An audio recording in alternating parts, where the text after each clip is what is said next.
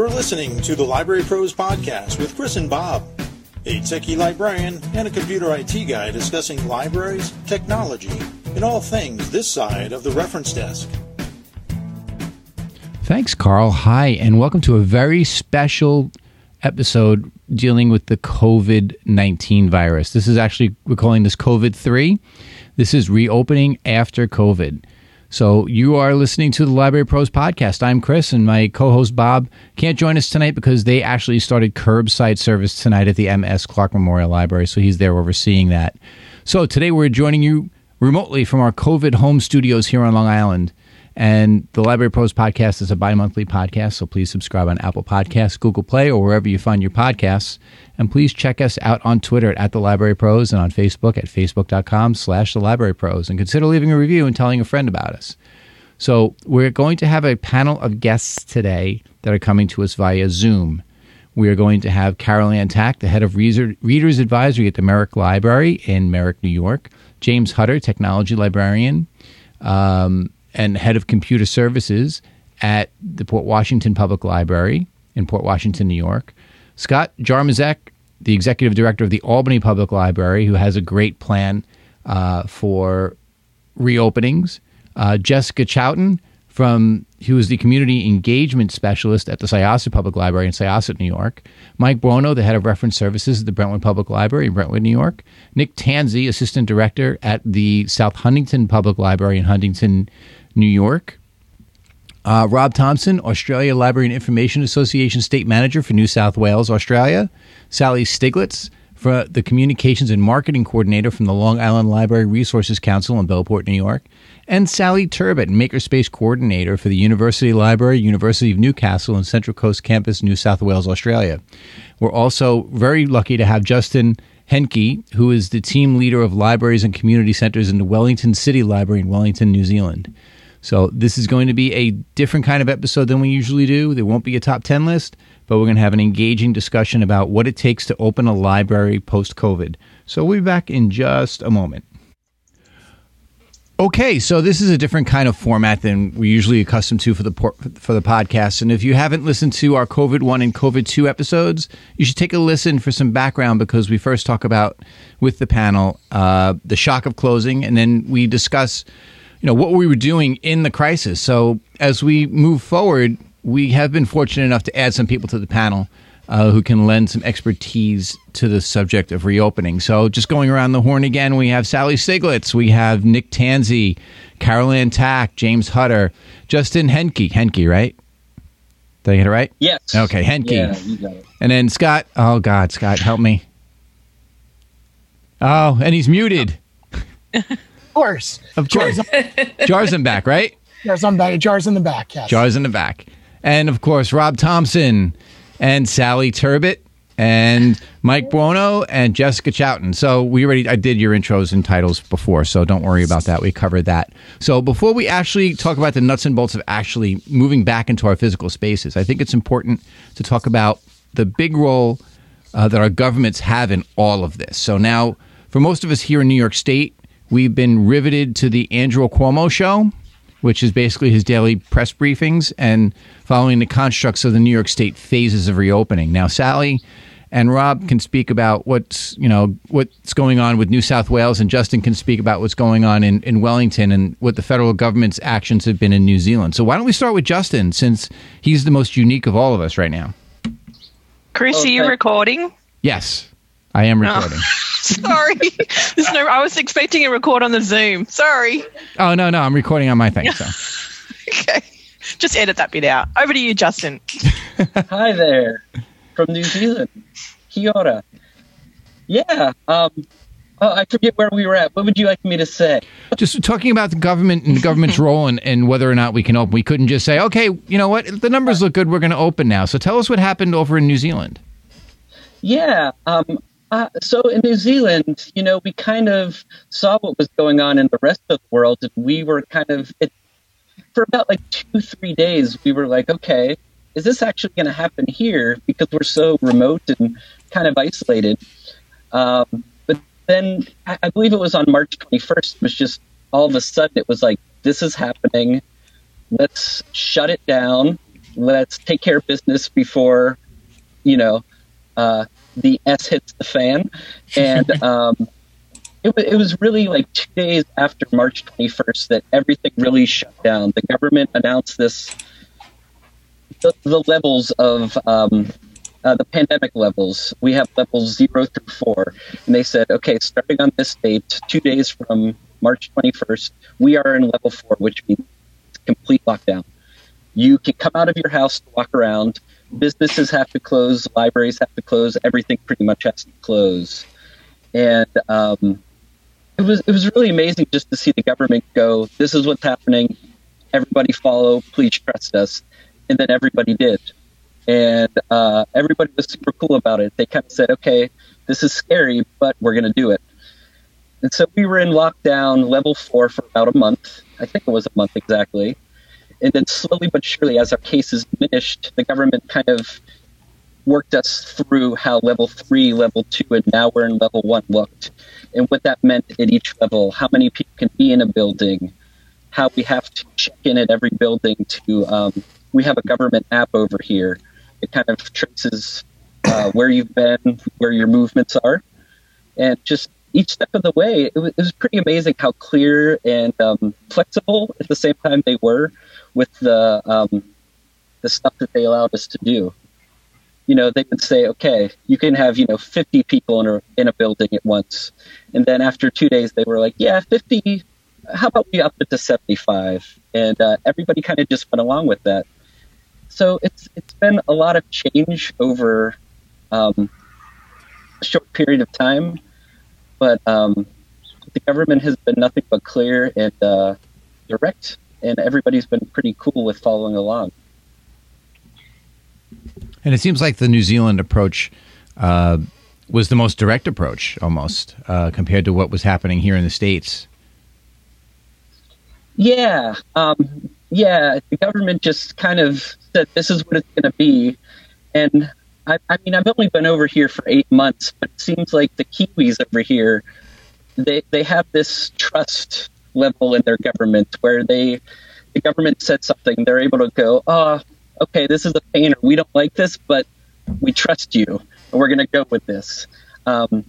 Even as you get the different sides of the political spectrum, there's like this kind of middle ground still here where they say, okay, we have to do this. We understand that this is uncomfortable. We're going to go for it.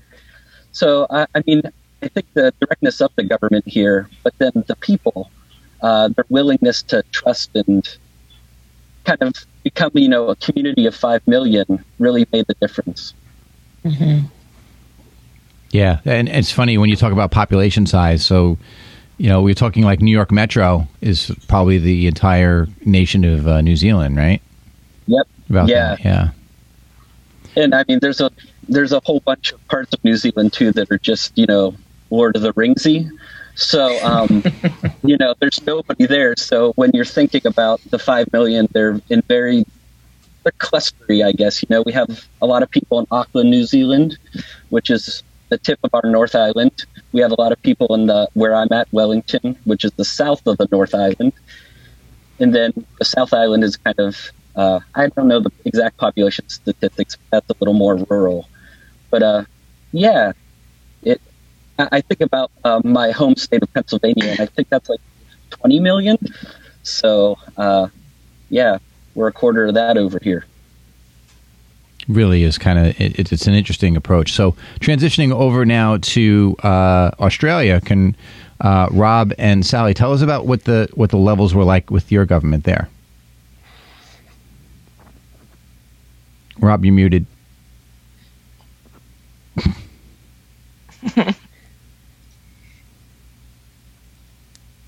Nope, still nothing. I'll talk while Rob figures his audio out.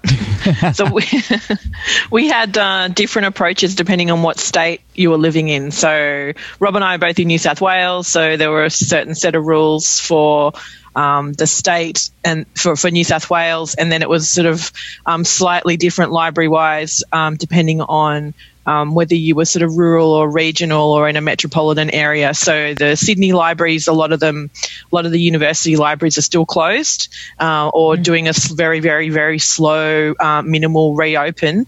And public libraries have come back online and are doing a mixture of, sort of mostly click and collect at the moment.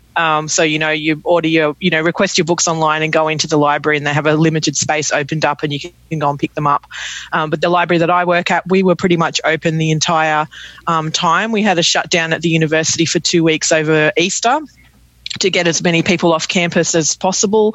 And then we were working probably from the middle of March on a 20% of staff on site at any one time across all our campuses. And we had our libraries had our 24-hour spaces were still open, but they were unsupervised, like security were coming in, but there weren't any library staff in over that period of time. And we've sort of now got some reduced hours, but we're all our classes are online for the rest of this, for semester 1. For semester 2, starting in July, everything's back face-to-face. So, but with reduced numbers in lecture theatres and stuff like that. So for our Makerspace, we've been open pretty much the whole time and just slowly working through different cleaning processes. And we had sort of, I don't know, I think with the same in the States, we had sort of lots of rapid changes to what was expected and what contact you could have, slightly different to I think I would have been happier with the New Zealand approach, where it was very clear, this is what we're doing, this is what you can do within this level 4, this is what you can do. We sort of had a lot of mixed messages. We've got borders closed with Queensland, but they're open with Victoria. We've sort of got a mishmash of stuff, so that it was hard to get concrete evidence of this is what this library service or this is what this Makerspace is doing here, so this is what we need to do here, because it's such a mixed bag of what people are doing. So that definitely made it trickier for us. Yeah, and we didn't have Jacinda Ardern sitting down with her pajamas on going, "Good night, everybody." Yeah. So we had lots of arguments. Daily briefing, but not quite the level of, now here's the story before you go to bed kind of thing. Yeah, it's definitely been a good, I think all of this COVID stuff will be excellent case studies for communications academics in the future, looking at like what did we do wrong and what could have been done differently in terms of, language used. And I think even, libraries figuring out how to describe what their online services are and how, it's definitely pushed everyone to put as much weight and value in online services as the face-to-face stuff, which I think lots of us have never really had the opportunity to do, purely because there hasn't been time to actually balance both of those services, 50-50 properly. Yeah, and having the time to go, okay, this was always something that we were going to get around to at some time. Now's the time we've got around to it, and we're able to demonstrate that the library can pivot and be very flexible and still reach its target audience and community in a different way, has been remarkable, not just on the library side, but also for the councils and local government, to show them that libraries can adapt really, really quickly and really, really well. So how did it affect the public libraries as much as it affected universities?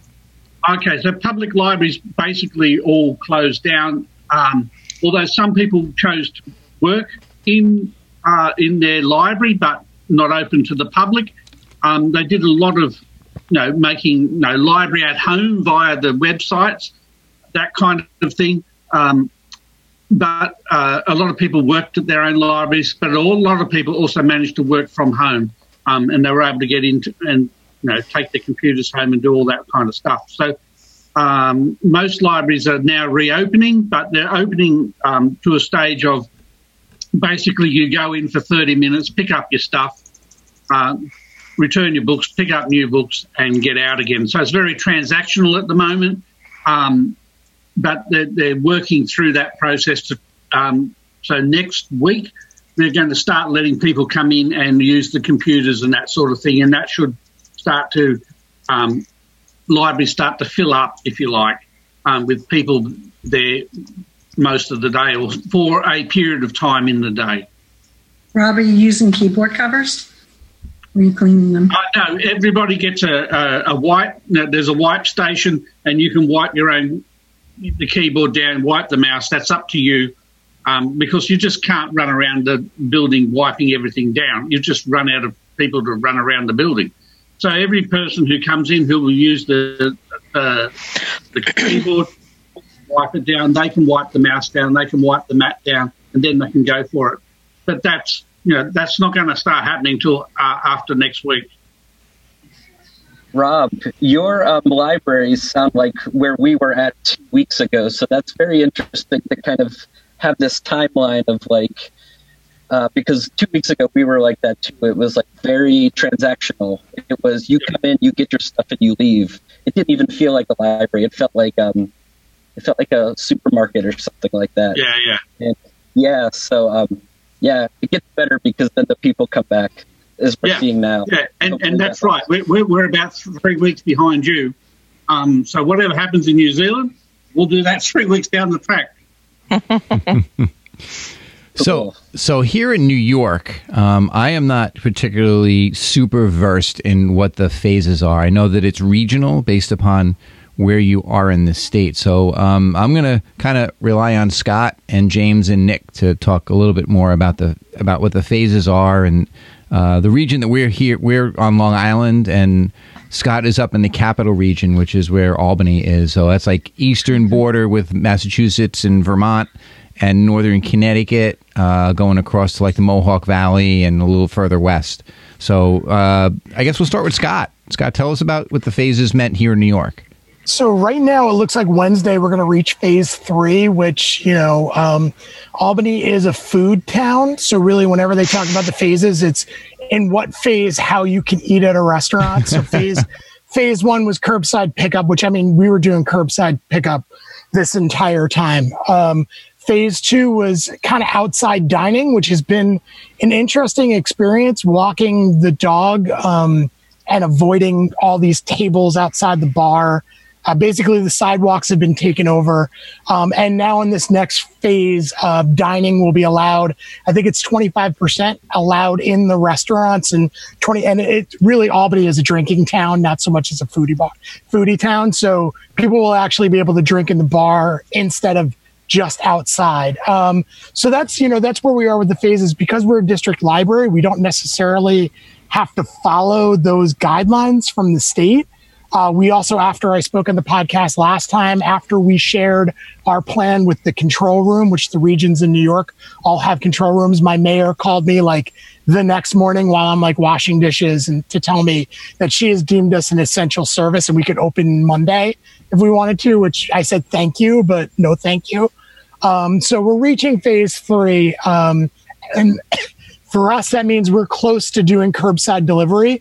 Some of the libraries around us that are in the same library system as us, they've started doing curbside today. We're taking a little bit more time just because we're a multi-branch library and we really wanted to kind of get our staff used to being back in the building. Monday was, I've been going to the office once a week since this all started. This is the first time I've been in the office multiple days with other people in the building, which has been definitely a strange experience. So we're trying to ease everybody in. So, I think we're far away from having people in the building. I think I don't think it looks that different than, our friends in the other hemisphere. We'll start with the traditional transactional model. First with people curbside, then people maybe making appointments and coming in. And then maybe after appointments, it's come in, but you're really just there to take books out and maybe grab a laptop and spend an hour on the laptop. We haven't quite gotten there yet. New York State hasn't had a tremendous amount of guidance for specifically public libraries. It's been really frustrating. We were basically forgotten and we weren't hearing anything. We're under state ed. We weren't hearing anything from state ed. Actually, Nylon, which is the big New York library listserv, 3 days ago sent out an email going, hey, preparing schools to reopen, on the library listserv. And I really bit my tongue. My staff told me they were really proud of me because anybody who knows me, I'm not afraid to say things. I don't know how I've made it as far as I have. And I had a really kind of nasty response that I put in my drafts and did not send out. So, there hasn't been a tremendous amount of guidance. There was actually a great webinar I was part of today that had better guidance. The systems are doing a much better job now of figuring out how to do these plans. But for some libraries, if you're an association library, you might not be until phase 4. If you're a district library, you could have been open the entire time. And if you're a municipal library and your staff haven't been laid off by your town supervisor, no one's really quite sure when to open. So it's been a really frustrating experience in New York, but I have to give a bunch of library directors and system directors credit throughout the state. They're coming up with plans, and we're doing what libraries always do, which is kind of saying to everybody and forging ahead on our own. Yeah, that makes a lot of sense. I know that here in Suffolk County, the Suffolk Cooperative Library System put out a kind of a stepped, phased plan for opening. So phase 1 was getting staff in the building. Phase 2, I think, was curbside. Phase 3 is, I'm kind of lost. Nick, you want to help me out with that a little bit? Limited service, limited contact, and really then programs being the last thing that ever really comes back, never mind size and scope of a program. And, I think as Scott was saying, New York's been a little tough. I mean, United States, it's a federal system, so it's already interesting. And then, New York is a bunch of different regions that really are different population densities, have a different infection rate. And kind of for us, it is a lot of hurry up and wait. We know that the schools were always the thing that was kind of on the government's mind. And they tended to forget things with the libraries, like that we have like public votes and stuff. And that, we need to be able to conform with public meeting laws and also hold elections, but also have a quarantine. And a lot of this stuff was like, oh, yeah. And it was figured out afterwards and more or less really ran on the school district calendar. Understandably, they're a bigger portion of funding, but it definitely, caused headaches for us all. And then, a lot of the guidance really has been, by and large, New York kind of operates in 2-week increments. And that's kind of how we seem to plan. And that's the most we could promise. So, really as a communication strategy for us, it was just don't say anything that's untrue, because it's really difficult to unring the bell after you've sent an email, after you've done a Facebook post. And so we've committed to steps, again, that are incremental, but that also, where we hope to on this date. And even then, we've had a few situations where, in some cases, New York has sped up the process. We were caught a little flat-footed, but organizationally, in order to do something orderly and to kind of have safety of staff and public, we still said, no, we committed to opening on this date, and we're going to do it on this date. So the things that we need are, kind of together. Because, as was mentioned with like the capital area opening up a bit in Western New York, those were things where, best laid plans of mice and men. We'd be talking, we'd be in a meeting, and somebody would have run in and be like, did you hear what Cuomo said? And it does have a tendency to blow up your plans. For us, it's a communication strategy. And on Monday, we just started curbside. It's not really curbside, it's grab and go. We will run materials out to somebody that has a mobility issue, and that, that can be something that's a, physical, or it could just be, having kids is a mobility issue. We'll run your materials out. Otherwise, you're not actually entering the lobby, but you're kind of coming up kind of like those restaurants where you can't actually enter, and just picking up your materials. And by and large, people have been pretty happy. And I think we can all agree the argument, some folks want us to be open. They want to get in. I'm happy to have an argument with a patron who's pissed that they can't get into their library. I prefer those arguments over why do we have libraries? Why do we need libraries? That's a good sign when people are mad that they can't utilize the library to the maximum. and I think, this is when, farther out from now, this is definitely, I think, what went on in New York State with unemployment and the struggle there. I think this is actually going to give us a really good narrative about why libraries are important. The digital divide has never been so evident as now. I mean, our kids were out of school in March, and my wife and I struggled. I can't imagine what other people's households were like. So I think, we're once we get through this and we safely get through this and carefully get through this, I think there's going to be a pretty clear narrative for libraries to show how important we are, and maybe give us a little bit of power when we sit at the table and not just take on everything our municipalities don't want to fund or deal with anymore, and say, this is how important we've become, so we better have a stronger voice at the table. And to Scott's point too, I'm sorry, it's a 1-2 punch too, where, we all of a sudden they discovered libraries when they needed to get the word out for census. Yes. And now you have a pandemic, and again, you're coming to the library and realizing that there's a real need there. And I think can't be an amnesia when it comes to advocacy and budget time. Right. Yeah. Right. And I think when it comes to libraries, I think people think of the library as a building, and they don't realize it's an organization with all these libraries or people. And I think now, because that's people were like, why are you guys closing? It's like, well, I have a staff I need to keep safe.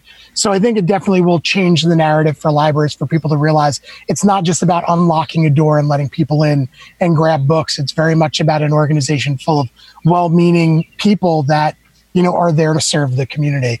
And just one other point on what Nick said about, I can't believe we ran an election. Right now, we have 2 seats up in our board of trustees. Typically, a vote, we do it with the school district budget. Typically, you get about 3,000 voters. There are 10,000 ballots to be counted today. So again, it's all of a sudden I was getting texts from people I haven't heard from forever asking about, people who they should vote for. And I sent them, away from me and to where there was a debate or a discussion with all the candidates. But I think it'll definitely help tell the story of libraries once we get through this safely. And that was our joy too, where they, like I said, they kind of remembered like, oh yeah, they have to have a budget vote. And we kind of skunked that a little bit. I mean, we functionally had to send out absentee ballots to 20,000 to 20,000 people for an uncontested trustee election. We didn't even have a budget vote. That's not exactly ideal, I would say, and doesn't really serve the public interest, and that's kind of the spot we were put in because of these decisions being made on the fly. And I will say that having board meetings now done through Google Meets or Zoom, we have 30 people watching the board meeting. And then we have, 30 more people watching the YouTube video afterwards. So now people are way more engaged. And we had originally, I think, 9 candidates for 2 seats. We've never had so much engagement over our governance. So I think that's a positive as well. Yeah. Do you think that people are going to go back to not doing the Zoom, not doing YouTube? I think it's a change. We've always put our board meetings on YouTube, so this has been a positive. If I can wave a magic wand and never have an in-person board meeting again and just do it through Google Meetings or Zoom, I would do it because it makes the most amount of sense, and it's all on record. It's democracy. It's perfect. We're all giving thumbs up because we actually think that's great. Well, one thing that's interesting about the whole lockdown was there were services that we had to scramble to provide, saying, okay, we're more than just a building. So at our place, we introduced live reference chat. And which place is that again, Chris? It's the Sachem Public Library. For those of you drinking at home, for the Sachem drinking game. Woo! Did I miss it? Gotta love it. So shout out. So the idea is that, reference chat is now not going away. It's a service we provided when the building wasn't there. It was used. It was another form of reaching and performing that reference service to the patron. So that's not going away. We're going to continue to do that.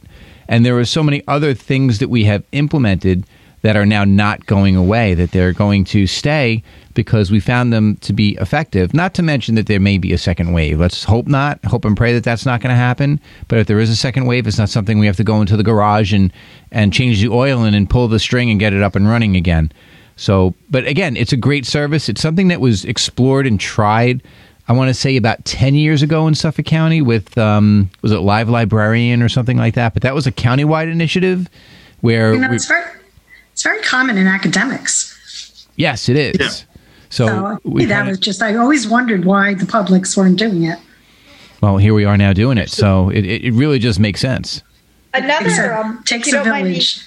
Interjecting about just like text in general or chat, does anybody communicate with patrons on social media pages? I know we managed through Hootsuite about 4 Facebook pages.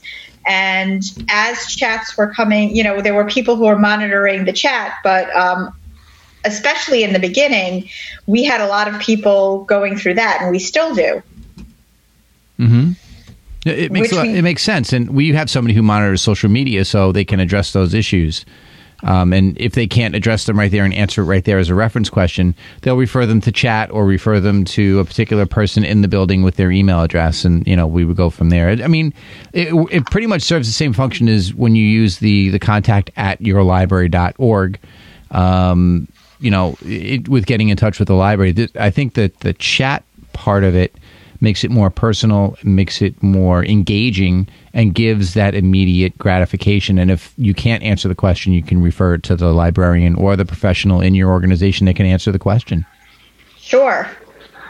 But go ahead.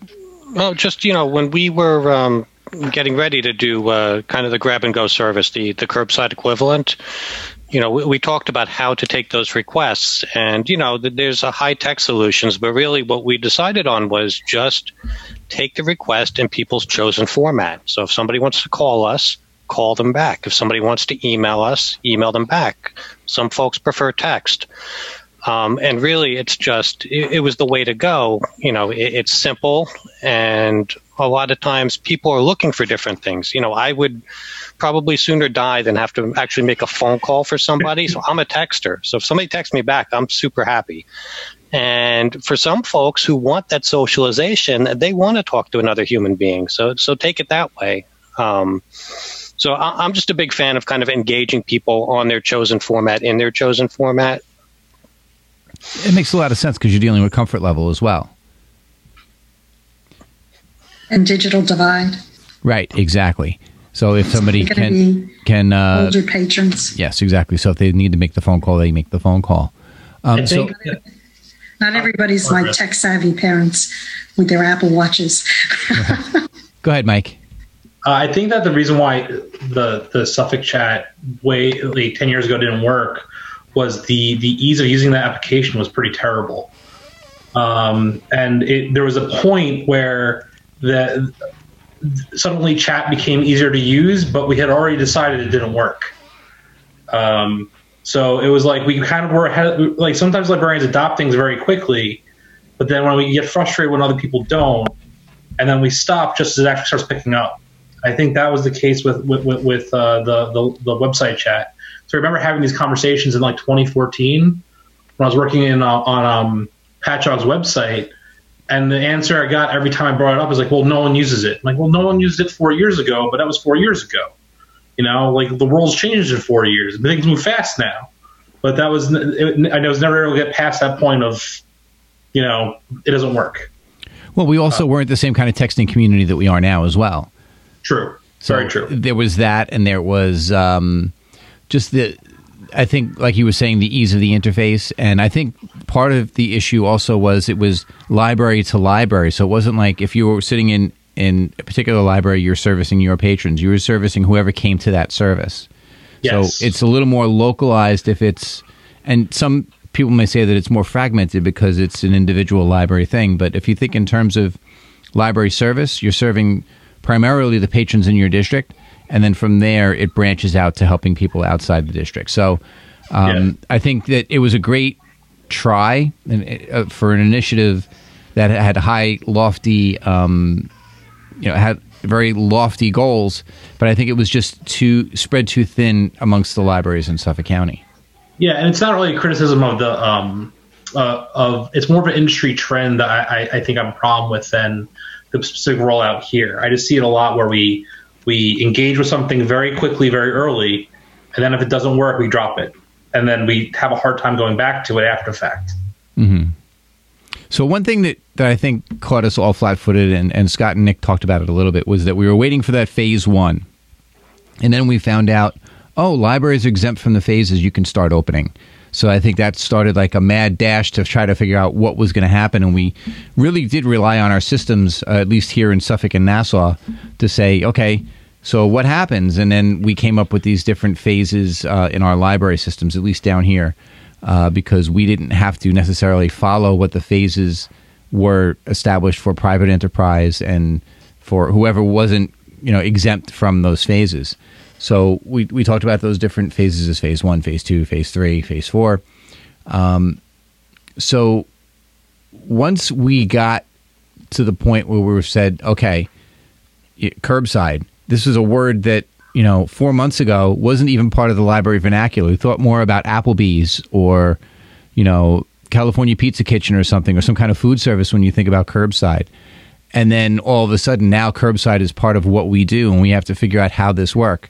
So what does it mean, and what does it look like at each of your buildings? Now, Nick, you kind of talked about your service. Bob, who isn't here, told me to tell everybody that over at Emma Clark, they're getting a huge turnout for curbside because their patrons are very engaged over at Emma Clark. And the interesting thing, and kind of, James, we talked about this in our joint tech meeting earlier in the week, that there's a lot of home brew going on out there. And Justin, you can even talk about how you did curbside over there. So let's kind of talk about how we implemented our curbside. Now, I know it's still rolling out and it's still new.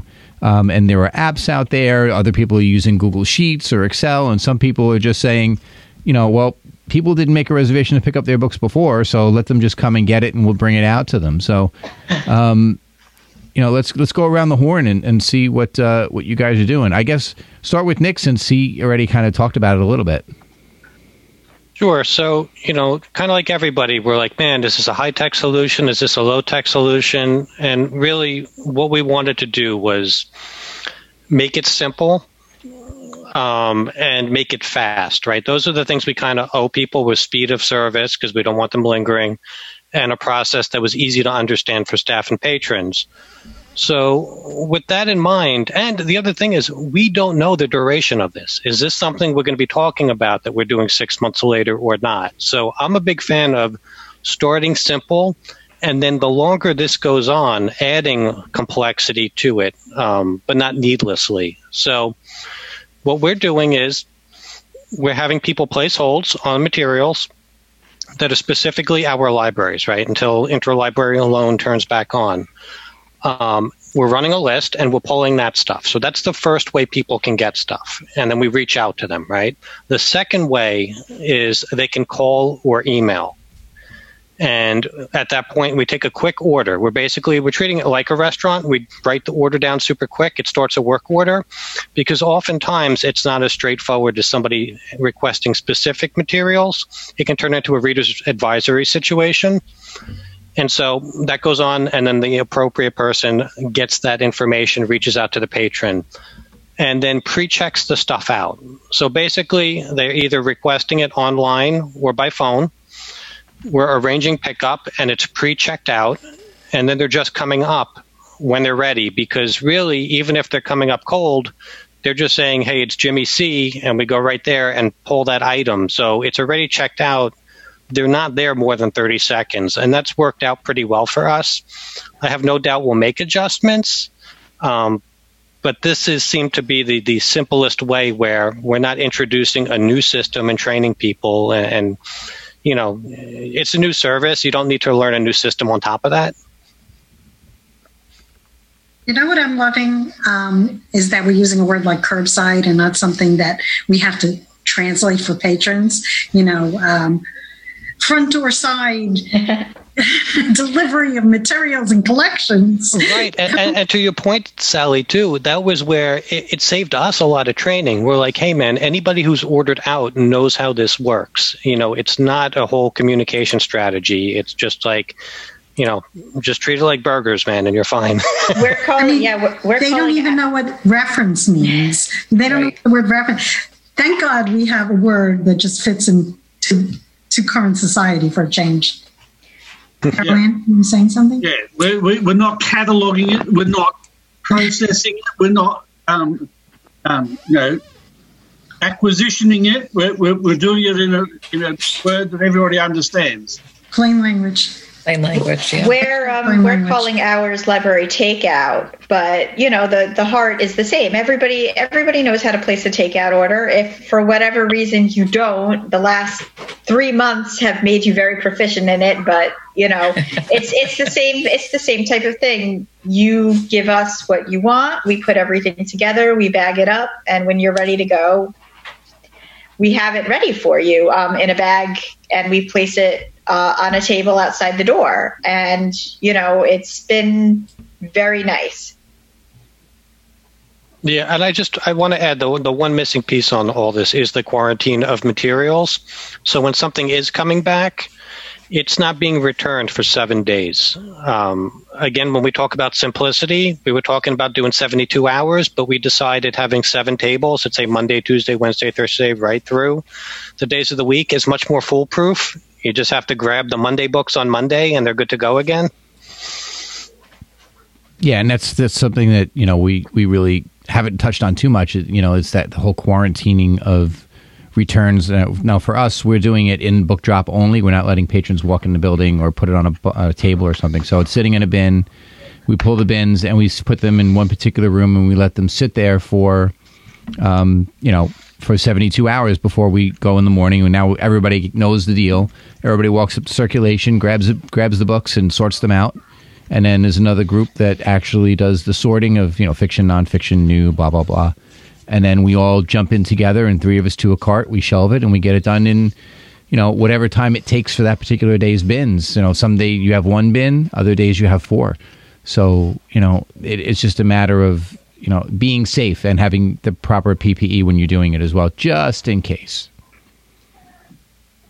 It was interesting here. We were told at the beginning that we were going to do 3 days quarantine of all materials that came back. And we prepared all this work about how we were going to manage that. And then about 2 days before I think we reopened to the public, one of the organizations in Australia was like, we've talked to the Ministry of Health over there, and they said we don't have to quarantine books. So the Kiwis were like, oh yeah, the Aussies over there are saying don't quarantine books. So how about we do that? And then we didn't do it. So, yeah, we never quarantined, and we haven't had any issues. So it's interesting. And the studies are kind of all over the place with regard to how long the virus can stick to paper materials or the Mylar covers or cardboard, covers or even paperback. So I don't think there's any. We'll know in probably 5 years, by the time the virus isn't as virulent and isn't as much of a threat, God willing. At that point, and then it'll be academic. But I mean, as far as I think, it not even just from a liability standpoint, but just as from a public health standpoint, you don't want your people to get sick, because once you get one person confirmed in your building, that starts another whole can of worms that I don't even know what the protocol is for that. Who you shut down, what you shut down, who had contact with who. Next thing you know, you've knocked out half of one team. It's kind of bound to happen, and we're going to see it happen in one of the libraries. Yeah. You can get sick. Or even if someone in your family is sick, right? Then you could have brought it in. It's going to cascade pretty quickly, yeah. I will say that Realm, which everybody should be paying attention to, which I still don't know what it stands for, they're doing that work and they're studying all that material. They're actually going to have a schedule out in the next, hopefully, few days, which will actually lay out when they think they're going to be able to have some answers for this. And the studies are all over the place. We're doing 72. There's that one institute that's saying 7 days. And I know there are some library systems in New York that are saying 7 days. I'm sorry, if this lasts on surfaces for 7 days, we're in trouble. I'm really excited. I'm really excited that Realm's doing this work. And I think it's going to also inform us when it comes to the flu, because anybody who runs a public library will tell you lose staff in January and February, or whatever the switch is for New Zealand and Australia. When flu season comes, you see a dramatic amount of call-ins. So my hope is that not only do we learn about this virus, but maybe start thinking about what we do with some of our other material when it comes to influenza. But I'm hoping in the next few months we're going to have some answers about this virus and how it transmits on the material or circulating. Yeah, that seems to be really moving very quickly. Any studies about that? I mean, what we know from week to week just like very rapidly changes. That's very true. And Rob, I remember you had sent out a tweet not too long ago talking about the rates of infection because of the PPE that you're wearing down there, how it's knocking down the rates of infection for just general flu. Yeah, the general flu here is like 25,000 cases, but I can't remember the numbers, but 25,000, and now it's like 10,000 or something. Like it was quite dramatic, the number of cases of common flu that have been wiped out. People are hand washing, people are, social distancing, people are masking up and all those sorts of things. It's knocked the common influenza stuff out of the park. Like, it's just not a real threat. One of them was, for April, I think it was usually like 15,000 cases, and there was like 2,500. It was something that kind of level of wipeout, as to normal cases of flu versus what's currently happening. Because people aren't getting out, people aren't mixing, people aren't in the same area, people are social distancing, people are washing hands, all that stuff. It's just knocking the flu cases to smithereens.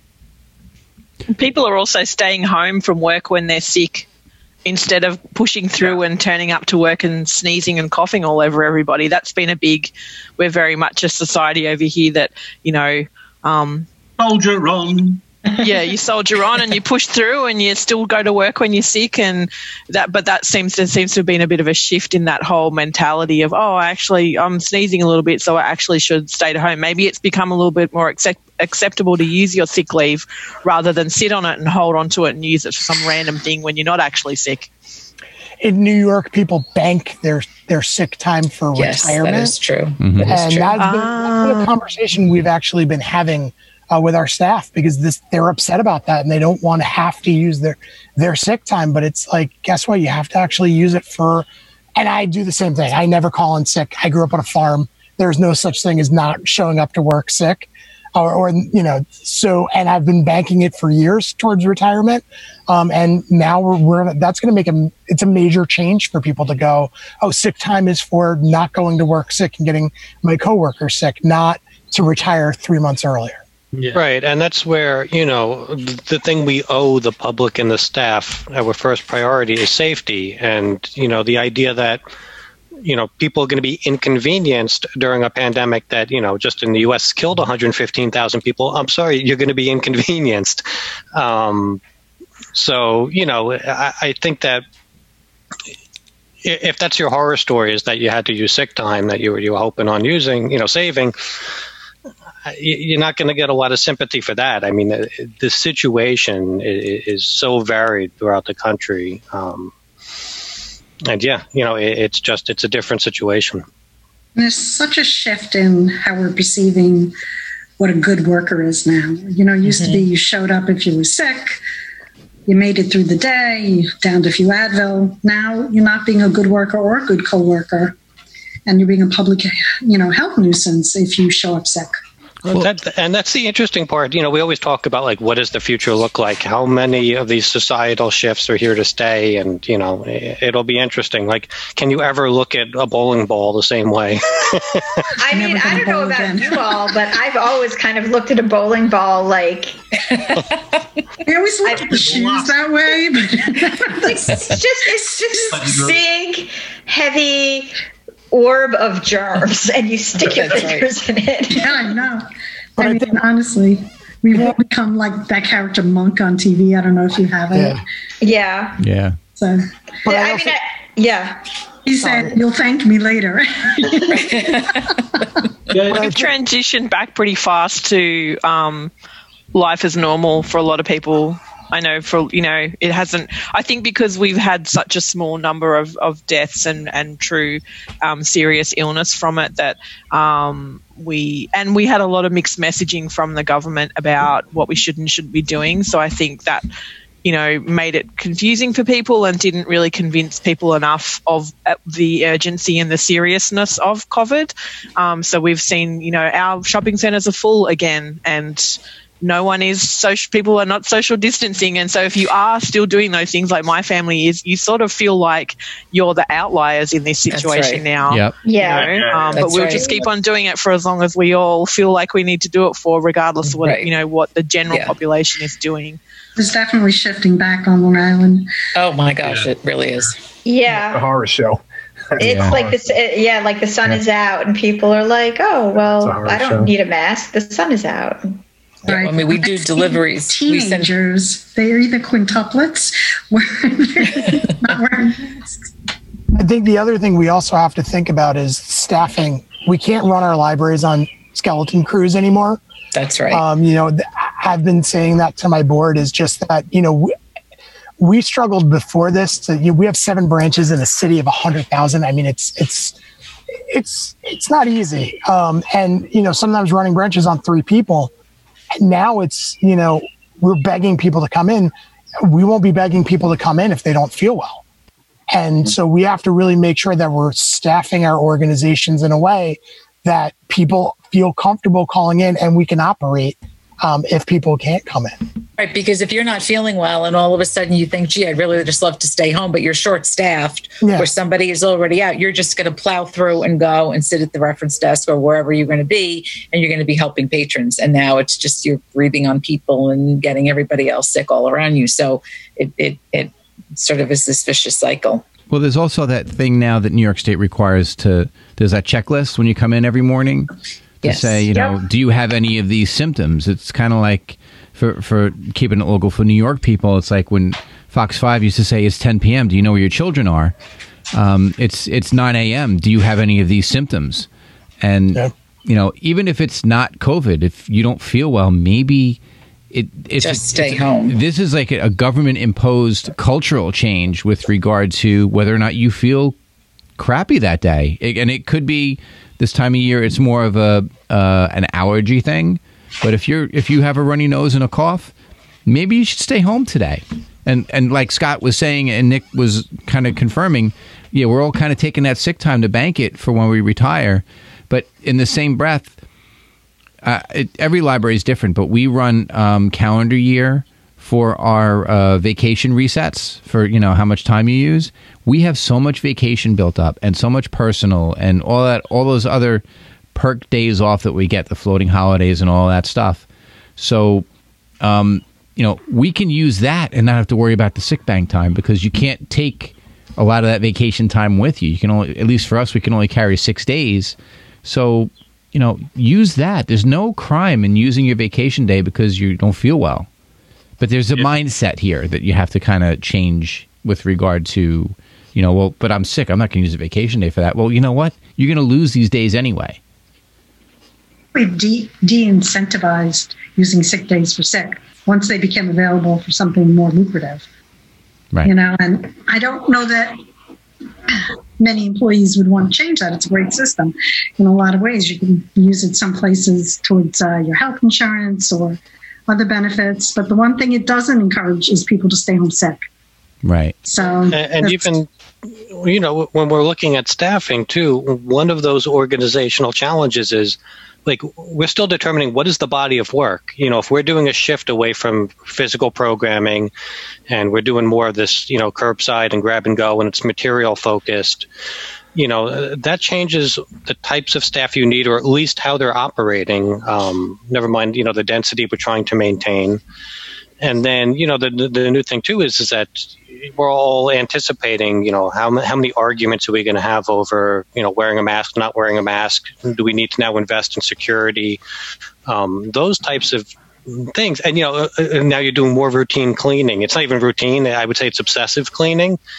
This weighs heavily on different staff, and it means some staff working out of title. It means staff, taking on more work or doing work that they're not used to. And I feel like the shift has been, by the time we get used to a thing, it changes, right? It's like you're finally getting comfortable, and then somebody shouts, "It's a new phase," and you need to be able to make that organizational shift on the fly. Well, in terms of that, and kind of shifting gears for a sec, if we have enough people in the building, how do we know when we don't have enough people in the building, So, yes, we're trying to encourage people to take their vacation time, take their sick time when they're not feeling well and all that other stuff, because we don't want to have that log jam at the end of that time of year. But talking about, bringing people into the building, whether it's staff or whether it's even the patrons, I know that we have these different phases that we're talking about, and Justin is the most advanced out of all of us.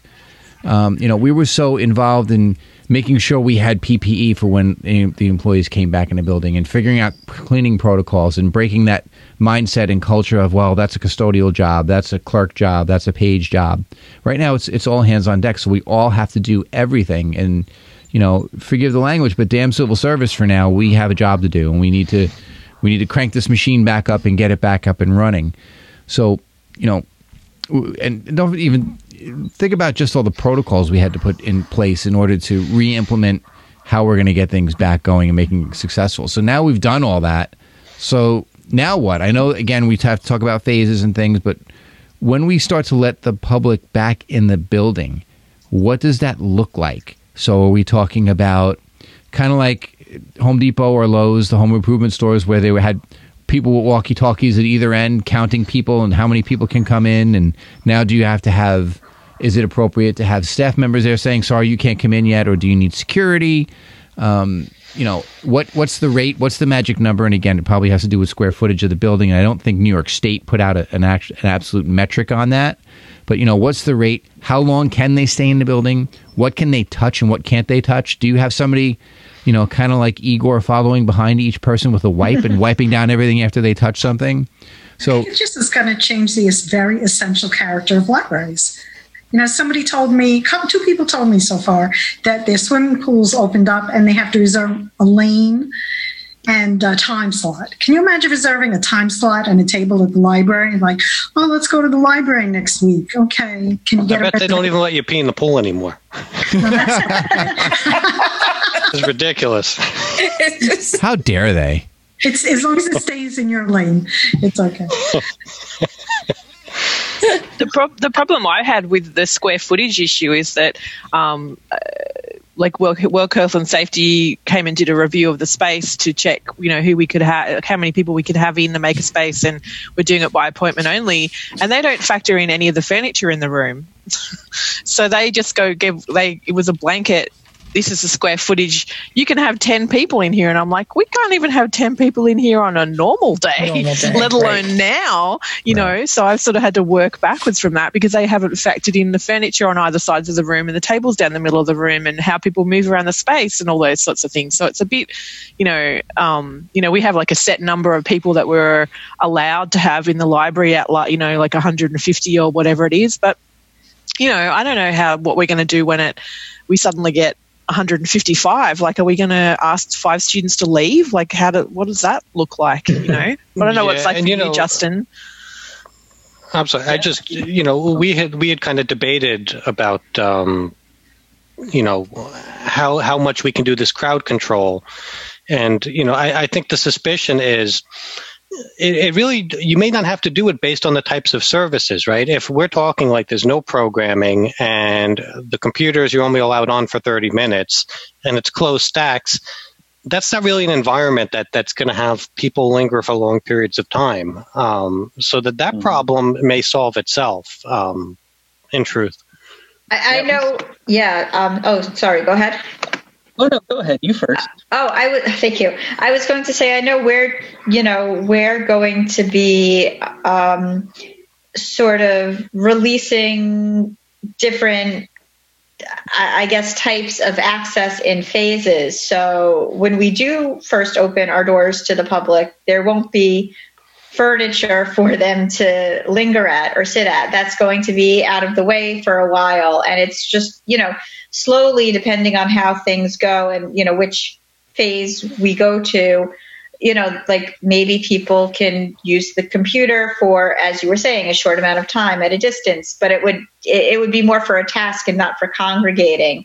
And then the end of the phases is phase 5, which is everything back to normal. But the reason why there's 4 phases is because we don't know when phase 5 is going to happen. So at first, our library, which has lots of comfy furniture, the furniture is not going to be there because we're trying to work with this model to kind of move people along.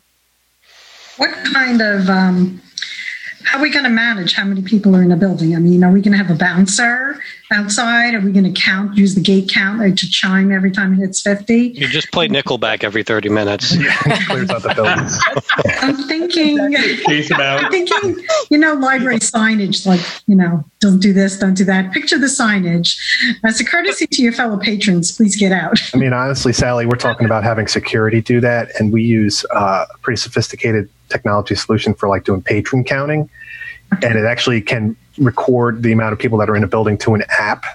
So we could put that on the security guard's smartphone and be like, look, we got to keep it around this sort of level. And that's because of state law or whatever is going on. And we'll have to very tightly control that. And what about with children, honestly? Children are not going to stop, touching and smelling. All over the place. They're going to be all over that children's room. Yep. We're not, our playroom, our play and learn center, as we call it, will not be open until it's safe to do so, because that room is meant to be touched. Right. Everything in that room is meant to be touched, and right now that's not particularly Please Touch Society until a few months ago. Yeah. I mean, I have to laugh. I heard, so Jessikah, what you were talking about with the seating, I have to laugh because I heard a story that one library started to slowly reopen and they got rid of seating to sort of prevent people from congregating. So the patrons started bringing their own camp chairs. I heard that story too. Beach chairs. I heard the same thing. Yeah. For real? Yeah. For real. Awesome. Yep. Beach chairs for coming in. So that's going to be a fun argument to have with people. In New South Wales, we've just got a sign up outside the thing saying the capacity at the moment is 30 or 50 or whatever the number is, and people generally just comply.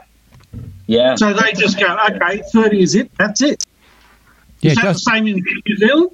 Yeah, Justin, tell us what you've been doing. Yeah, I mean, the government was saying social distancing here is 2 meters, so keep 2 meters apart. We went and looked at all of our buildings and kind of did some very average math to kind of get numbers for each of the buildings, and then said, all right, this is what our buildings can hold. We did have a bouncer basically at the front of our doors, which was a library staff member, because we were required to do contact tracing, which meant everybody that your name, your phone number, and we're going to put it in a spreadsheet and save that until, I think it was 2 months we had to save it for. And then we just kind of had staff out on the floor, kind of keeping tabs on how many people we had in, making sure we never went over that. Luckily, we didn't, because we were also telling people, keep the 30 minutes. But Kiwis, like Rob was saying, Kiwis and Australians, I don't know, you kind of just, you say something to the Kiwis, you're like, our max is 50, keep the 30 minutes, and they're like, oh, that's great. And then they do it. So I don't know if that's just a difference here in culture. Could be. Could very well be that. We're going to do the same as Jessikah, which is our hope is by slowly allowing more and more services, people won't be so shocked by it. But, we already have the experience. We had some issues with being close to a middle school and having 50 to 60 kids show up at 3:15 every day. We have a little bit of experience with that bouncer model of having somebody at the door and just saying, we've had too many, you have to wait and come back later. So that's what we think we're going to get to. But our hope is that maybe we get people used to the fact that it's a little bit more restricted right now, so it's not such a shock to them. By slowly doing curbside and then go, okay, you can come in the building, but just to pick up material, okay, you can come in the building and ask research questions and grab a computer for an hour. Okay, now you can come in the building and do more library, what you're used to from the library. Our hope is to kind of ease and make it gradual for everybody. And in some ways, we're kind of not looking forward to it because we want our library back.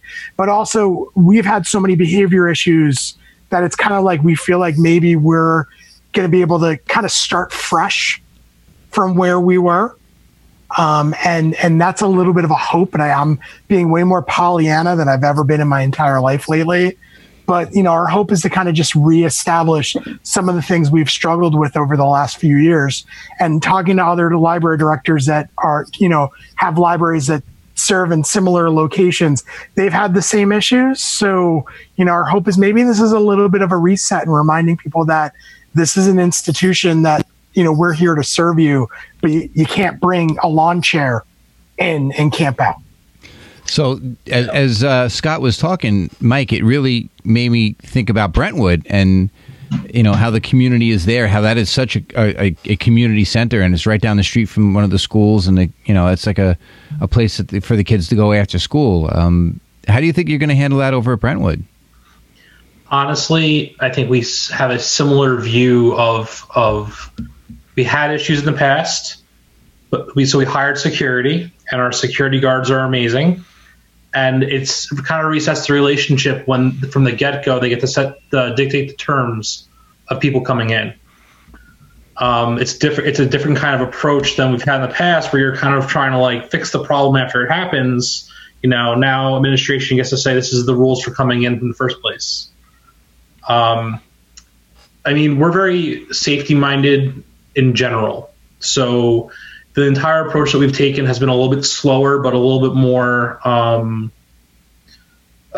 deliberate, according to Tom, the director's mindset. And we are trying to minimize contact as much as possible, and we plan on having the librarians kind of work from home, doing holds and reference.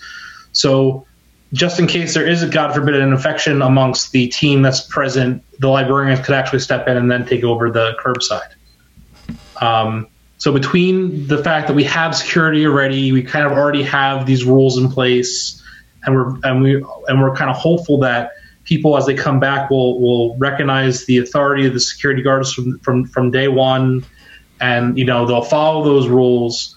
Between that and our internal staffing assignments, I think that we're really in a good place to build up services slowly and deliberately, and also safely. And I'm thinking, as we're having this discussion, Carol Ann, you are pretty much the queen of book discussions when it comes to Nassau County, and probably Suffolk County too, with the amount of people that you draw, because you draw a huge amount of people.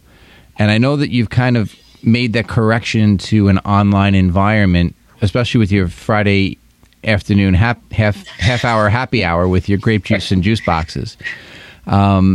Or was it Dr. Say that in quotes, please. Make sure you use the air quotes. Yes, the air quotes, of course.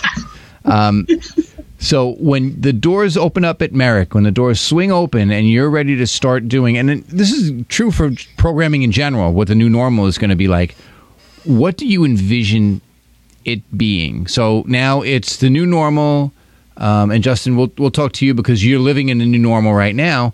But with regard to if the infection rates don't go up, and and we are able to return to whatever normal is. I'm holding up air quotes for normal. I don't know how we can predict that, right? I feel like I can sort of guess until the cows come home, or the sheep, but I have no way of knowing what that's going to look like. So I know that since I've implemented the 7 p.m. book discussion, it's one of the things we started doing right off the bat is we implemented Google Voice. So patrons could contact us, text us, access us in many different ways. Every librarian took a shift, and we were able to get in touch with the patrons, place holds, order books for them.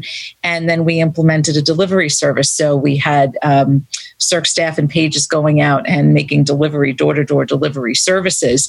And people would request, leave it out my front stoop or leave it on the porch or wherever it was. So it's been working really well. But now that it's become so overwhelming, we're going to start doing curbside service because the patrons are so happy to be back using the services. Everything is working. It's running relatively smoothly. So what it will look like when we go back, I don't know, but I will keep the 7 p.m. book discussions, because when I was able to make that change, that course correction, people who work can now attend the book discussion. Before, it was in the middle of the day. So now I'm getting even more people than I had before. So I get anywhere from 30 to 60 people on a Zoom book discussion. And James would be very proud of me, James Hutter. You should see us trying to deal with all the comments in the chats. I learned from the best. But so you need a few moderators sometimes with some of these. Yeah, I do. Yeah. I have moderator or a co-host on Zoom, as they call it. We call them gatekeepers. Mm-hmm. Yeah. Although sometimes to be really fancy, I call them my executive producers. Because it makes it a whole different kind of experience, right? My executive producer is going to be and then it sort of changes. It's not a book discussion. It's a different environment, and my slides go up and I have interactive things going on. So I don't know. And plus a lot of the people who go to the book discussions are of a certain age. And these are the most affected population, right? They're the people who are at most risk. So I worry about them, and I almost don't want them to come in if I can. I mean, we had an 89-year-old working on Zoom the first time, and it was a lot of, can you see me? That kind of thing. Yeah. So, but go figure, they figured it out. So, or a son came over, or the grandson came over and hooked them up to the Zoom, which was great. So I almost don't want them to come in so soon, so quickly, because I just feel like even when we get over this hump, everybody's still at risk. So I worry about that. So let's talk to the man who's living in the future right now, Justin. Be our soothsayer and tell us what it's like at this point over there. Wow. Not to put you on the spot or anything. No. I'm living it, so might as well chat about it. It was, it happened very quickly that, 1 week we were really social distancing, going heavy on the hand sanitizer, not doing any programs. And then the minute that Jessikah Chautin announced that we were moving to level 1, which is basically, level 1 here is use hand sanitizer, practice common sense, don't mess this up. Once that happened, it was just like immediate that this country kind of went back to normal life. Where you see people in malls and cafes and people are out and about. So, yeah, I mean, things kind of just really went back to normal pretty quickly. We're still trying to, in the library, kind of ease into things. We've always taken that slow and steady wins the race approach where, this week we're going to do 3 programs, next week we'll do 5, and so on and so forth.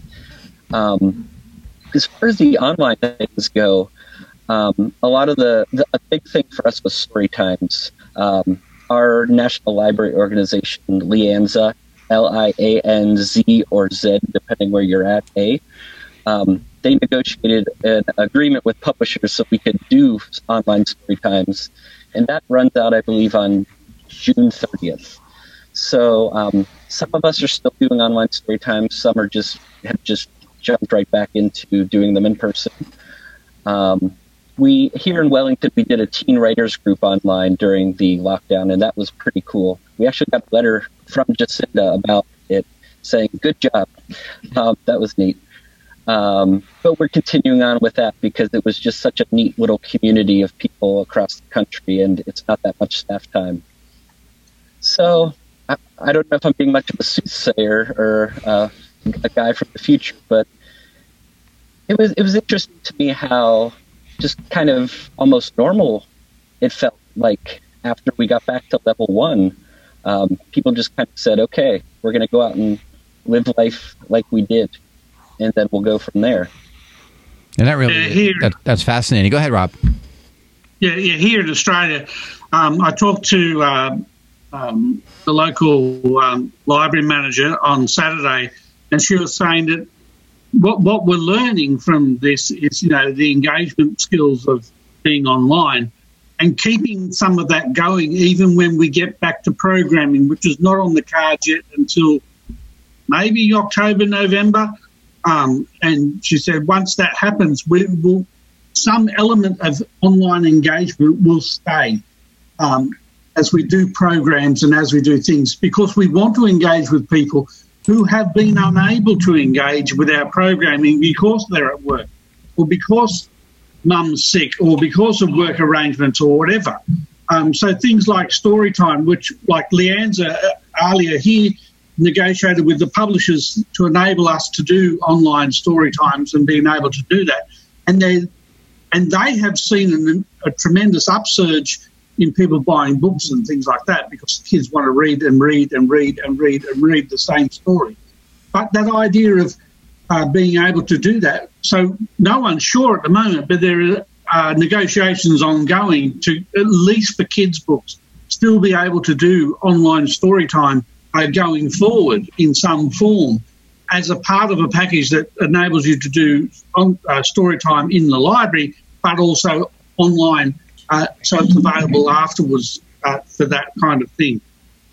And for every program that's going to be organised, they hope to have some aspect of that available as an online participation tool afterwards. Well, Justin, did you say you were having programming, that you have started programming again, or have you started doing that? Yeah, we started in-person programming on Monday. We had what we call Baby Rock and Rhymes here, singing, dancing, clapping, all that fun stuff. Pretty well attended too, not like we usually saw before all the COVID stuff. But here it just, I think people were ready, knowing that we had 0 cases at that point on Monday in the country. People were just like really itching to come back out into the public. And, the advice from the government was, we have 0 active cases in this country, so let's try to get back to as normal as possible. I mean, whether that will change now that we now have 2 active cases in New Zealand, we'll see. Well, I also I'm sorry, go ahead, Caroline. No, I was to say, everybody, I'm sure, who came to the program was very excited to be there and see everybody. And yeah, it's the people that are coming back, it feels like a celebration, almost like it's that party that we all kind of want to have when this is all over. I'm picturing like the end of the Star Wars movies where everybody's cheering in the different planets and stuff. It feels like that on a micro level. People are just excited to come back to that, and kind of they feel confident in coming back because we have such little cases of it here. Yeah, that's amazing. I dream of that day. I dream of that day. I'm just hoping we don't go back to it. That we have a lot more to learn. I know for us, like we at Syosset, we had become accustomed the last few years to having just these really large scale programs where thousands of people would pass through the door, and it's going to take a while to get back to that. But we've found, and I'm not saying it's not going to happen again. I do believe there will be a time it will. Just we can't plan for it within the next year for sure. But one of the things that we found about online programming is that it kind of gives us freedom to do things we probably wouldn't have considered. This whole summer, I know, Carol Ann, you have your 7 p.m. book talks with, may or may not be grape juice. We're not judging. That's the happy half hour. We're having throughout the summer, and we found a lot of authors whose book tours have been canceled are very happy to do Zoom book talks with us. So we've been having Zoom virtual lunches with authors, which means you could literally get an author from anywhere. The one that we had last week was Esther Safran Foer, and she was, Zooming in from Washington, D.C. That's not something we would have been able to do before, and we had people come to that. We're also having virtual BYOBs throughout the summer. Again, not judging, whatever beverage you bring, who knows? It's in webinar mode. We're not going to judge. But that's, again, like we wouldn't have thought to do that. We're getting a lot of interest. And one of the most exciting things that I never would have thought to do is we're just reaching out to so many people that we wouldn't have thought to. So, that's pretty much what I'm getting at. There's things that I think are going to stick around past the pandemic that are just going to make libraries better. And maybe by doing things we wouldn't have considered to do before this. I mean, I did a Facebook Live with Jean Kwok, and she came in from the Netherlands, and we got 1,700 views. And it was just shocking to me that everybody showed up and then some. And it was such a fun. We kept her for an hour. She didn't want to leave, and it was not something that would have been on my radar as something that would be viable, that people would rather be there in person. So I remember being really nervous and trepidatious about doing it to begin with. But as soon as she said yes to the dress, and then I thought, and I was texting Jessikah, I don't know about this is going to work. I'm really nervous. And she's like, don't worry, it'll be fine. And it was really, really fine. And so we just keep scheduling them now, and everyone can watch from home. Yeah. And it's just been great. I think one of the... Oh, sorry, go ahead. No, you go, Jessikah. You're right. I was going to say, I think one of the craziest things was, like one of the programming lines that I work with at Syosset is called trending. And we are sort of, we target like younger Gen X, millennial, older Gen Y. And obviously anybody else who's interested can come as well. But, just the themes of the programs are kind of tailored towards that group, which is sort of difficult to get to the library. Well, one of the things I used to do when I worked in children's was I did a scary stories virtual campfire at the end of the summer with the kids. Not virtual, but, like we were in a room, but there was no fire, and I tell scary stories. So I was talking to my coworker, Stacy Mencher, who does these programs with me. And I'm like, wouldn't it be great if we could talk about Are You Afraid of the Dark, with people, which was a like Twilight Zone for kids when we were kids. And I reached out to the author, DJ McHale, who was one of the showrunners for that. And I'm like, hey, you wouldn't happen to want to do a virtual visit? And he came back and he's like, yeah. So from California, the end of the summer, we're going to have this program, which would have never come across our radar had we not been allowed to do in-person programming. So it's wild. Yeah, it's almost removed a barrier from us from saying this is not, people won't come to this, it won't appeal, we won't get that famous person. And now that, the other is not an option, because I'm tight, Jessikah, it was, it almost feels freeing, and as Carol Ann said, our attendance numbers are very high for programs that, are in some ways more creative, more open than we could have offered with all the obstacles of just doing them in person. I mean, Another thing, come winter, we don't have to worry about the weather, right? Right.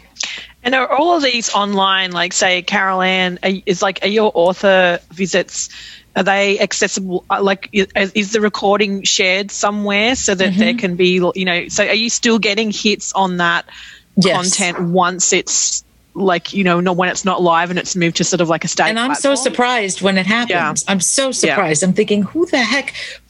And then what happens is the author will then in turn share the recording as well. So now you're picking up new people, and then sort of the eyes go to the Merrick Library. But I don't really care about that so much as that they go to a library, that this is programming. Oh, well, maybe my library does something like that. So it's that just the word brings people to the location. So that's more, it's nice that they know that they can get it from a library. And that becomes an organic thing too. So a lot of what happens in libraries is organic.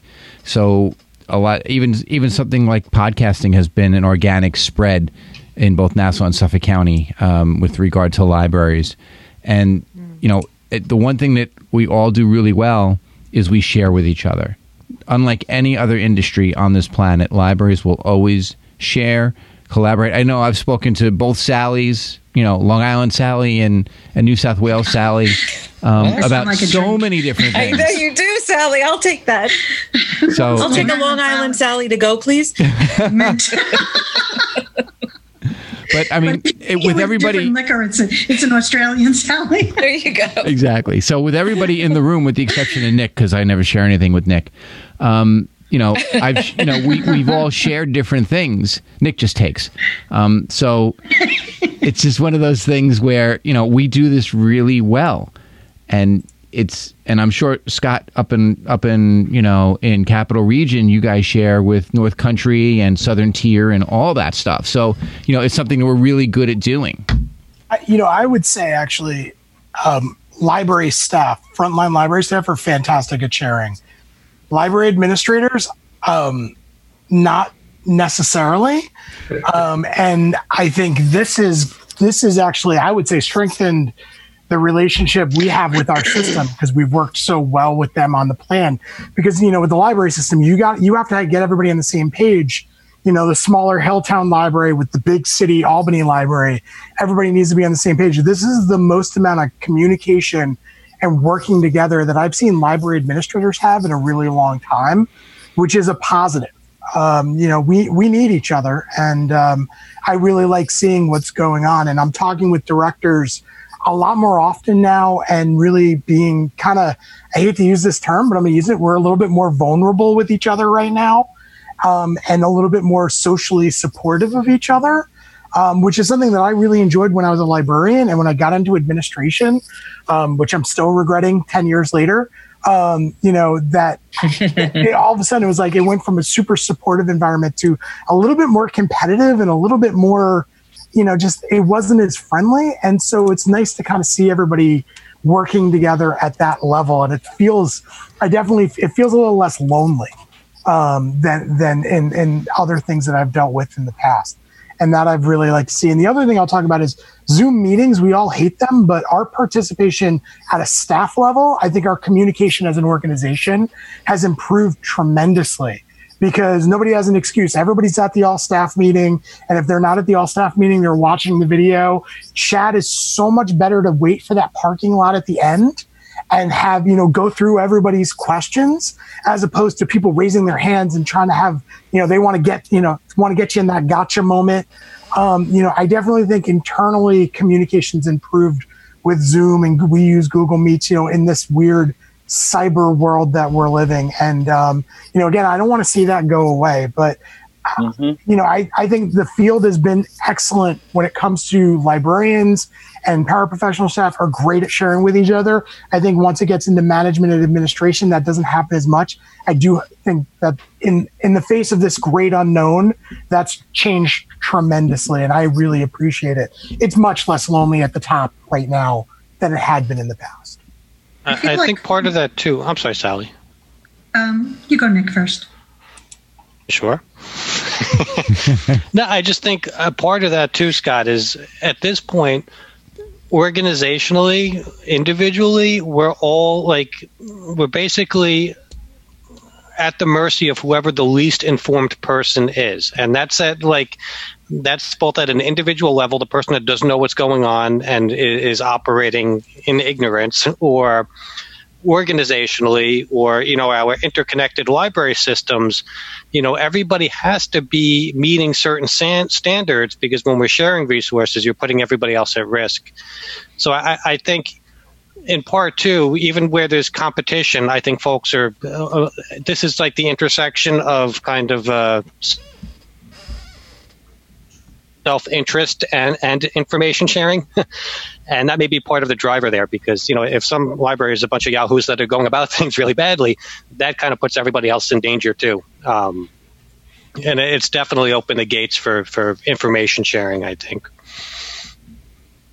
Yeah, I was just going to say, sorry, Chris, I think that in 10 years, we're going to look back and say, can you believe before 2020, we didn't do X, Y, Z?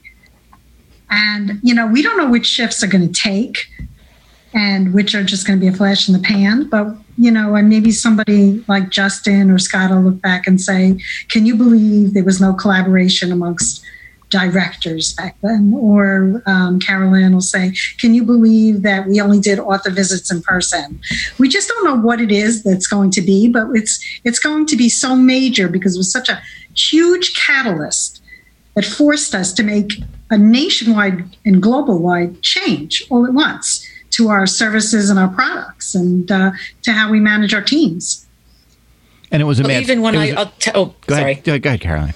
No, I was going to say, even with something as simple as doing a Facebook Live with an author or some kind of program, I would text Jessikah and say, listen, do you know how to do this? What is your suggestion? Or I reach out to Chris, or I reach out to James Hutter, or whatever it is. I want to make this more effective.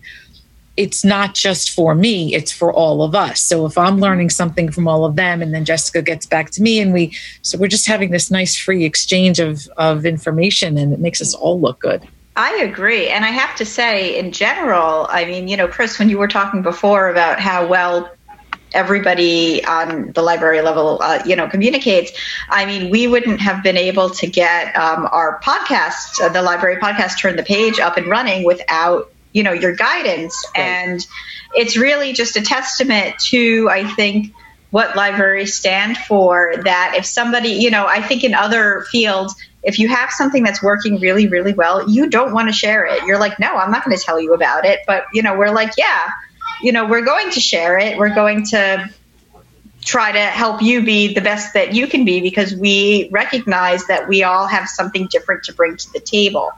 It's not so much about competition. It's about, it's all a little different, a different flavor. And just, because there's so many library podcasts out there now, doesn't mean that one, is better than the other. It's just that we're bringing our own spin, with our buildings and expertise to it. So I'm always happy when Carol Ann was texting me about that stuff. And because there's room for all of us. We're all doing this at the same time. And because I do top shelf at Merrick Library, and my spin is different than what you guys are doing. Exactly. There's room for all of it. And if we didn't have Chris sort of showing us, this is really good, easy enough, you guys can do this. I don't consider myself a techie librarian by any stretch. Same. In fact, when I say that at home, my kids just like, ha, ha, ha, Mom, that's not true. But now I feel somewhat capable. But there is room for all of us in the podcast land. And if it brings attention to the libraries, then, why not? And there's room for all of us in the Zoom programming land. Right. And this is something that's going to be a new normal that I don't think is going to go away, because we are getting more technical with regard to our lives. So curbside, I don't envision going away anytime soon. Zoom meetings and things like that, I don't envision going away anytime soon. And just in terms of like what James Hutter and I do with the joint Nassau-Suffolk Tech meeting, it used to be I would do the technology information forum, and I would have to reach out near the end of the year and book a whole bunch of different libraries, January through June, and then September to November, and say, okay, and you have to provide bagels, and you have to provide refreshments, and you have to provide this. And then the first half hour is chit-chat. Then maybe you get to the meeting by 10:15, and then you take that break at like 10:45, and then it turns into more chit-chat, and then, you're back in it again at maybe 15, 20 minutes later, and then you're supposed to go till 12, and it ends at like 11:45. So you're doing more chit chat than you are actually getting information out there. Where now we can do that tech meeting in an hour and 15, and it's clean. We get to the point. There's more engagement because you're here to actually do that. And I mean, don't get me wrong. There's a lot to be said for networking. There's a lot to that. But with regard to getting to the point of things, Zoom and Google Meet, Google Hangouts, GoToMeeting, whatever your pick your poison thing is, the information gets through a lot faster than the chit chat and all the other stuff. And now, as much as look, I like a bagel like anybody, but now this makes it, I think, a lot easier for us to do what we do, still be in the office in case something breaks or something happens.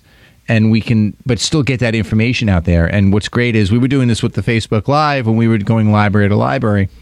We were doing it on Facebook Live. And the interesting thing was the legacy numbers. It wasn't how many people were watching at the time. So maybe you get 10 people, 5 people, 8 people, whatever. But when you look to see 2, 3, 4 months down the road and 300 people looked at that meeting, that's 300 people you didn't meet before, where that information now got disseminated further than just the 10 people at that table. So, and I also think in terms of what James and I have been doing with the tech meeting, we're getting crazy numbers of people. Like, James, what are we doing? Like the last one was kind of small at 72, right?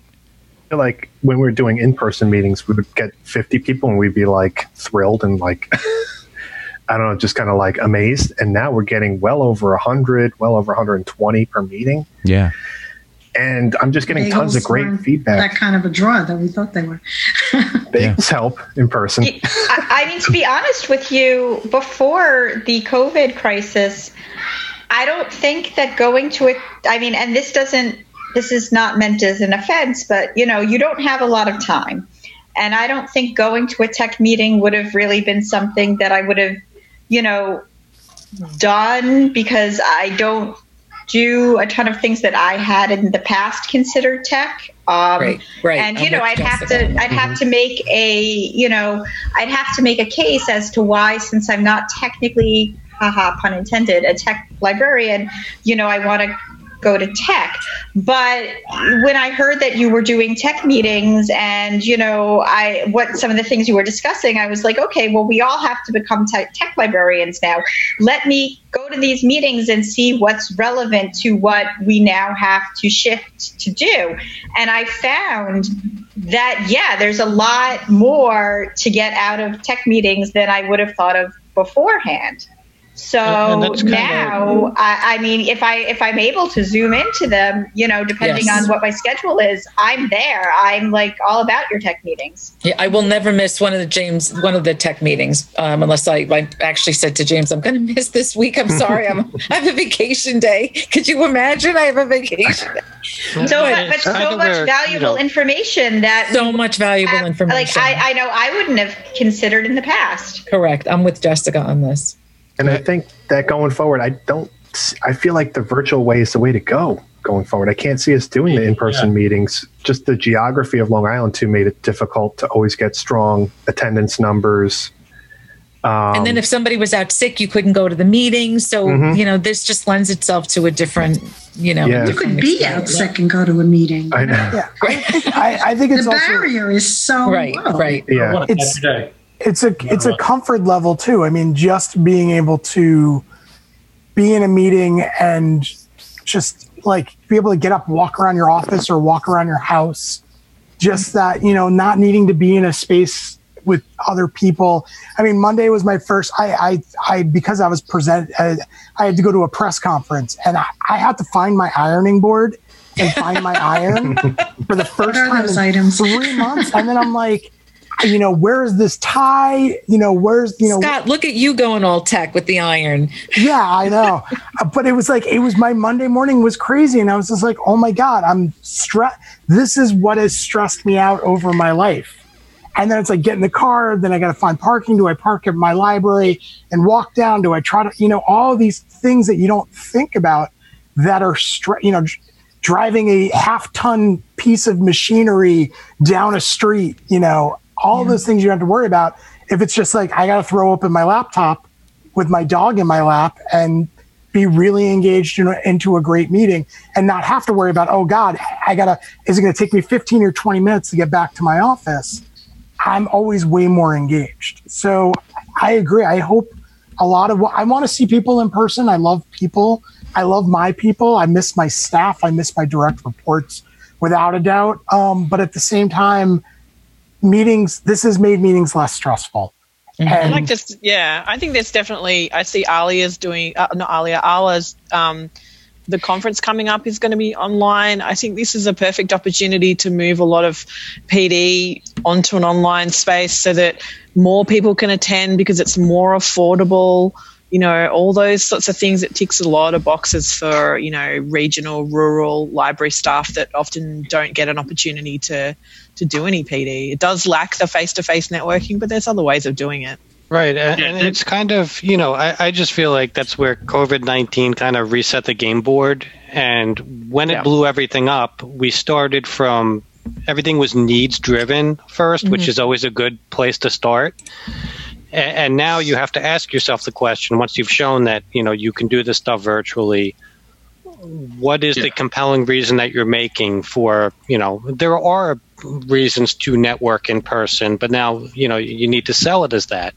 There's also a lot of socially responsible reasons for not traveling unnecessarily. So I think that's kind of what you're seeing now is you blew it all up, you're rebuilding it, and now you're having to ask questions that you didn't ask in the past. Mm-hmm. Yes. When you do, reallocate a resource or funding and staff, it's do you need this? I feel like that's the story of libraries, though, like all the time, like rebuilding. Yeah, don't you feel like we went into a time machine and it pushed us in a direction we knew we were going, but much quicker? Like we all knew we were going digital with our collections, and we knew that we were, we said we were. Yeah, but it's like what Chris has said a while back, that we've been pushing this idea that libraries are more than the building, but no one listened because everyone could come to the library and everyone could do this stuff. Now we've gone to we were forced to go to an online delivery system, and now people understand that. Oh, yeah, that's right. The libraries are more than the building, and now we're coming back. So tonight I'm helping out with a online PD, talking about how do we now measure and what do we measure in the new matrix. What's the thing that we're trying to find out so that we can inform the admin people, the councils, the people who control libraries and the budgets, how we are actually doing. What are we measuring? How are we measuring it? And what are we trying to tell people who are in charge? These are the things that we're measuring so that they understand that it's not just footfall and people coming into a building. It's actually this engagement with the online community, delivering resources like story times online.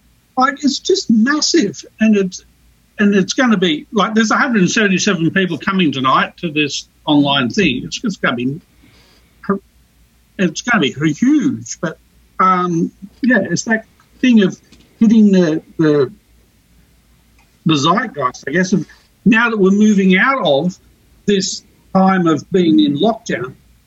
How do we measure going forward, and how do we inform the people who give us the money to do what we do?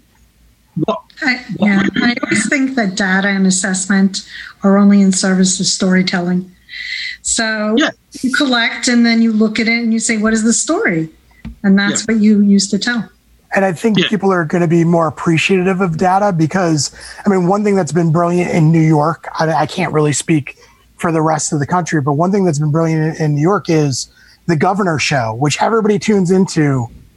And you want to see the graphs, you want to see the data. To have the governor of your state speak like an information scientist about data and telling the story through data, it's like that gets me really excited. I guess that says I've become way too much of a library administrator, but it really is. It's that we have a story to tell. Here's this backbone, and we're basing the story off of data. For all of us, the library degree is an information science degree. We should all be excited about this opportunity that finally, maybe we've reached a point in society where people are going to recognize data is important to telling the story and finding the truth in things. And then, when we throw those graphs up in front of neighborhood associations and common council members, they get it like, oh, okay, yeah, we need to govern this way. I also think, though, that in a year or two, when things are closer to normal, because historically, pandemics come and then they go away, people are going to be really hungry for that in-person interaction. And I do think that we're going to see, and that doesn't mean stopping all the virtual work.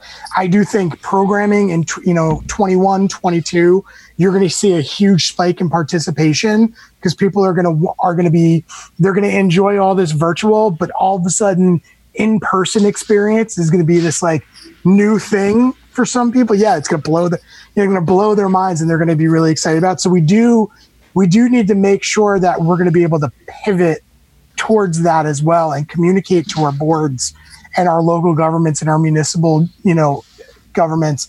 Those things aren't going to go away, and we need to be prepared to make that shift again in a few years. Can you imagine a 5-year-old saying, you mean you can have story time at the library? Yeah, and how cool that's going to be for them. So we have to kind of, we have to look at data, we have to look at history, and kind of balance how we move forward. It's scary, but I think in some ways really, really exciting. Almost as exciting as the idea of Long Island bagels, which that's all I'm going to think about. You bring up a good point. I was saying to a coworker the other day when we were talking about having in-person programming again, like eventually there will be a time for it. I mean, what is it that I think the exact words I used were, so the Spanish flu happened, but so did Lollapalooza. Yes, there have been pandemics in the past, and yes, this one is really, really scary, but that doesn't mean in, looking down the road in a few years, we're not all going to be back doing a big event and be like, wow, remember that time? I think we're going to have more knowledge, and obviously we're going to have more, pathways to reach the public, like virtual programming.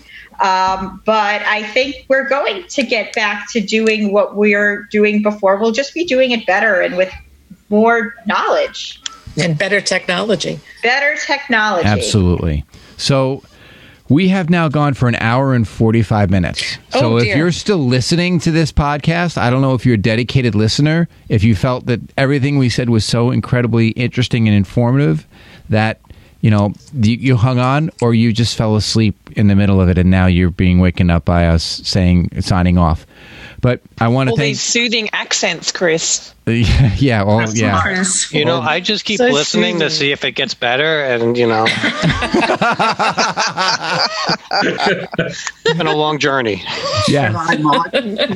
So I want to thank everybody, the great panel, Sally Stieglitz and Nick Tanzi, Carol Ann Tack, James Hutter, Justin, help me. Hoenke. And of course, Rob Thomson from New South Wales, and my buddy Sally Turbitt, and Jessikah Chautin, and Mike Buono, and Scott. Oh, come on. Don't do him any favor, Scott. Jarzombeck. Thank you. Good job. Thanks, everybody, for joining us. This has been really informative. I think this is going to be the last COVID that we do, unless there's like a massive zombie apocalypse or something, which we're not going to have. We're all going to go back to normal. We're all going to follow in Justin's footsteps, and we're all going to be healthy and happy, and we're going to take what we learned with tech and move it forward with Library Land, and we are going to keep going. So thank you, everybody, for coming on, and just thanks for the time. I really appreciate it. Thanks for coming on. Thanks for having me. Thanks, Chris. Thanks, everyone. Thank you.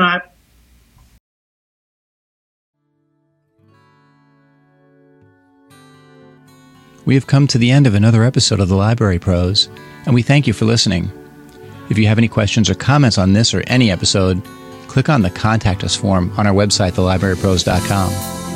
Visit us on Twitter at @TheLibraryPros and on Facebook at facebook.com/TheLibraryPros. Don't forget to tell a friend or colleague and subscribe on Apple Podcasts, Google Play, Spotify, iHeartRadio, or wherever you listen to podcasts. Special thanks to our podcasting engineer, Dean Meyer. Remember, the opinions stated by the Library Pros and their guests are solely those of Chris and Bob and are not those of the Sachem Public Library, the M.S. Clark Memorial Library, or any other library. See you next time.